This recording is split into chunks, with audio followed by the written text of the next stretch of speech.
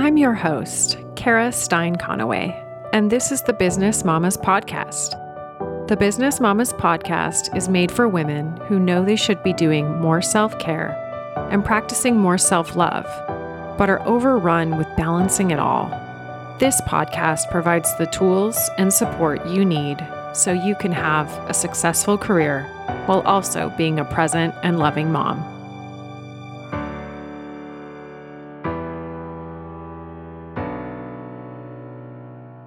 I'm Kara Stein Conaway. Thanks so much for joining me today. We've been talking about beliefs, relationships, and making heart-guided decisions. By using this framework, I have been able to unlock the incredible peace that comes with being present in my work, with my kids, and in other aspects of my life. I know you're ready to welcome that peace into your life as well.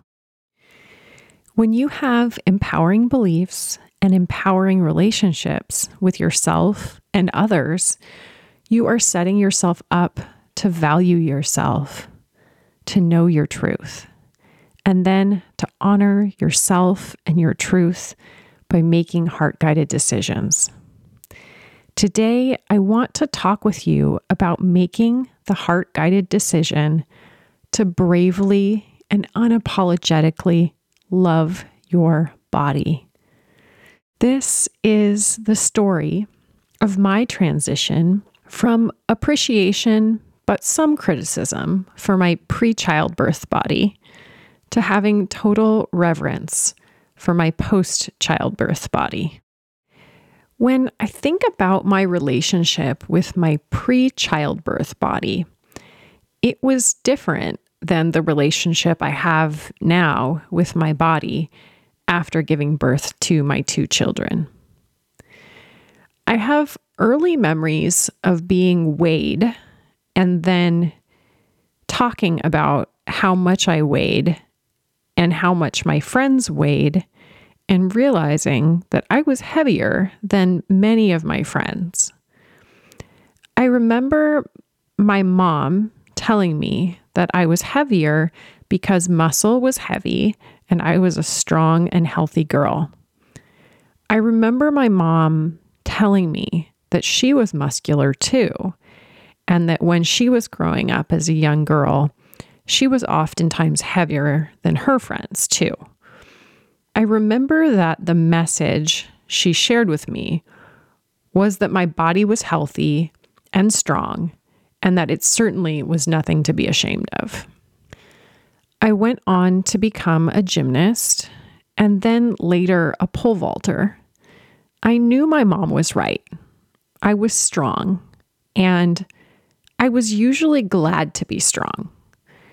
I do remember having fleeting moments where I envied the skinny girls. I remember seeing pictures of Kate Moss and other waif-like models in the magazines that were popular in my teenage years. In the time when I was experiencing all the hormonal changes and starting to want to be sexually desirable, I remember realizing that my body looked different from the waif-like models I was seeing who were advertised as the beauty ideal. I can never remember this going past noticing for me, though, and I credit that to my mother. I think that if she had not told me when I was a little girl that muscle weighed more than fat and that I was strong and that's why I was heavier, then perhaps in those teenage years, I would have started to dislike my body that didn't look anything like the image of beauty that was being projected to me. I am thankful that my mom talked with me about this when the subject arose, and that she aimed to teach me to be grateful for my body early on. The process of giving birth and taking care of a new baby brought my self-body love to a whole new level. Giving birth to my first son, Jackson, looked nothing like the birth plan I had created with my doula. I was supposed to labor at my home and then get to the hospital when my contractions were consistent and increasing in their regularity. That was the plan. Instead, I went to my OB for my 38-week checkup, and after realizing that my blood pressure was higher than it had ever been, I was diagnosed with preeclampsia and was told that I needed to be admitted to the hospital immediately and that I wouldn't be leaving the hospital until after I had a baby. This made no sense to me. I had been healthy all of my life. I had been healthy all of my pregnancy. I had been doing yoga 5 days a week and eating healthier in the last month of my pregnancy than ever before in my entire life. But there I was, facing a new reality, one that I didn't design, but one that I got to adapt to. My goal was to have a completely unmedicated birth. I communicated that to the nurses and the doctors that I was seeing. They told me they could monitor me and the baby for a while and that they didn't need to take any immediate actions. After several hours, my blood pressure had not decreased, and I was told that I was going to need to be induced. I asked so many questions. We discussed the advantages and disadvantages of inducing. We discussed the advantages and disadvantages of different methods of induction. Since this hospital did not have an acupuncturist on staff, I requested that an acupuncturist sneak into the hospital to try to use acupuncture to jumpstart my labor. I had an acupuncture treatment done. It did not work to start my contractions, but I felt good about having at least tried. Then I asked for the next non-drug form of induction. I was told that I could have a Foley bulb inserted into my vagina and that the purpose would be to try to get my cervix to start opening and to start my contractions. A doctor inserted the Foley bulb and it was incredibly painful. I called for help and I was told that it had been inserted incorrectly. When the doctor came back to try to insert it again, I told her that I was not going to have her insert it again and that I wanted another doctor. Then another doctor inserted it again. This time it was much less painful, as it was actually properly inserted the second time, but it still didn't do the trick. My contractions were not starting. Eventually, I decided that the risks of not being induced outweighed the risks of using the suggested drugs to induce me into labor. I made an empowered choice. It was not my intention going in to all of this to use Pitocin to get my labor started, but that was the best choice for me in that moment. And it was my choice. I understood the risks and the benefits. I had been able to explore my alternatives, and I made the choice that was best for me and my baby. I cannot emphasize this point enough. Being empowered to make my own birth decisions was so important and so empowering for me. What came next started off mostly as observation. I watched as my body did not respond to the Pitocin.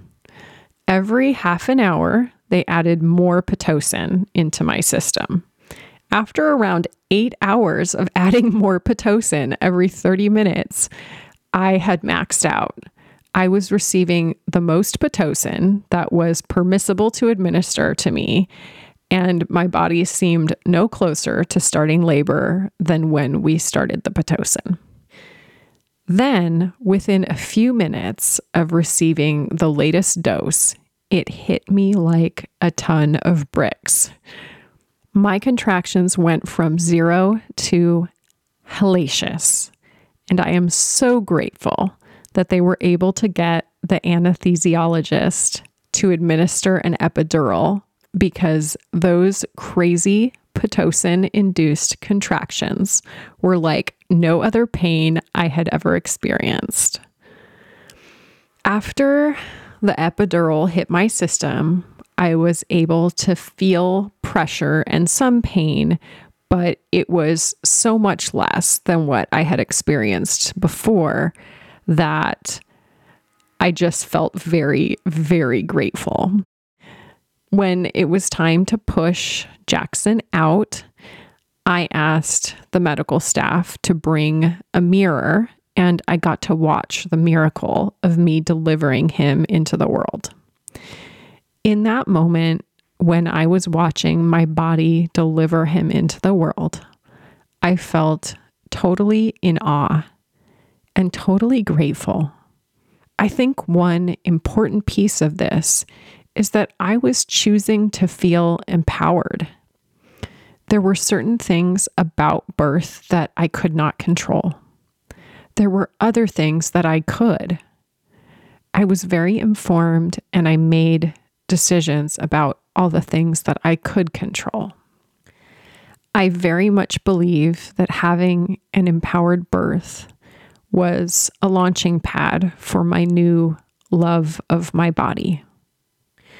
Mama, I invite you to ask yourself these questions.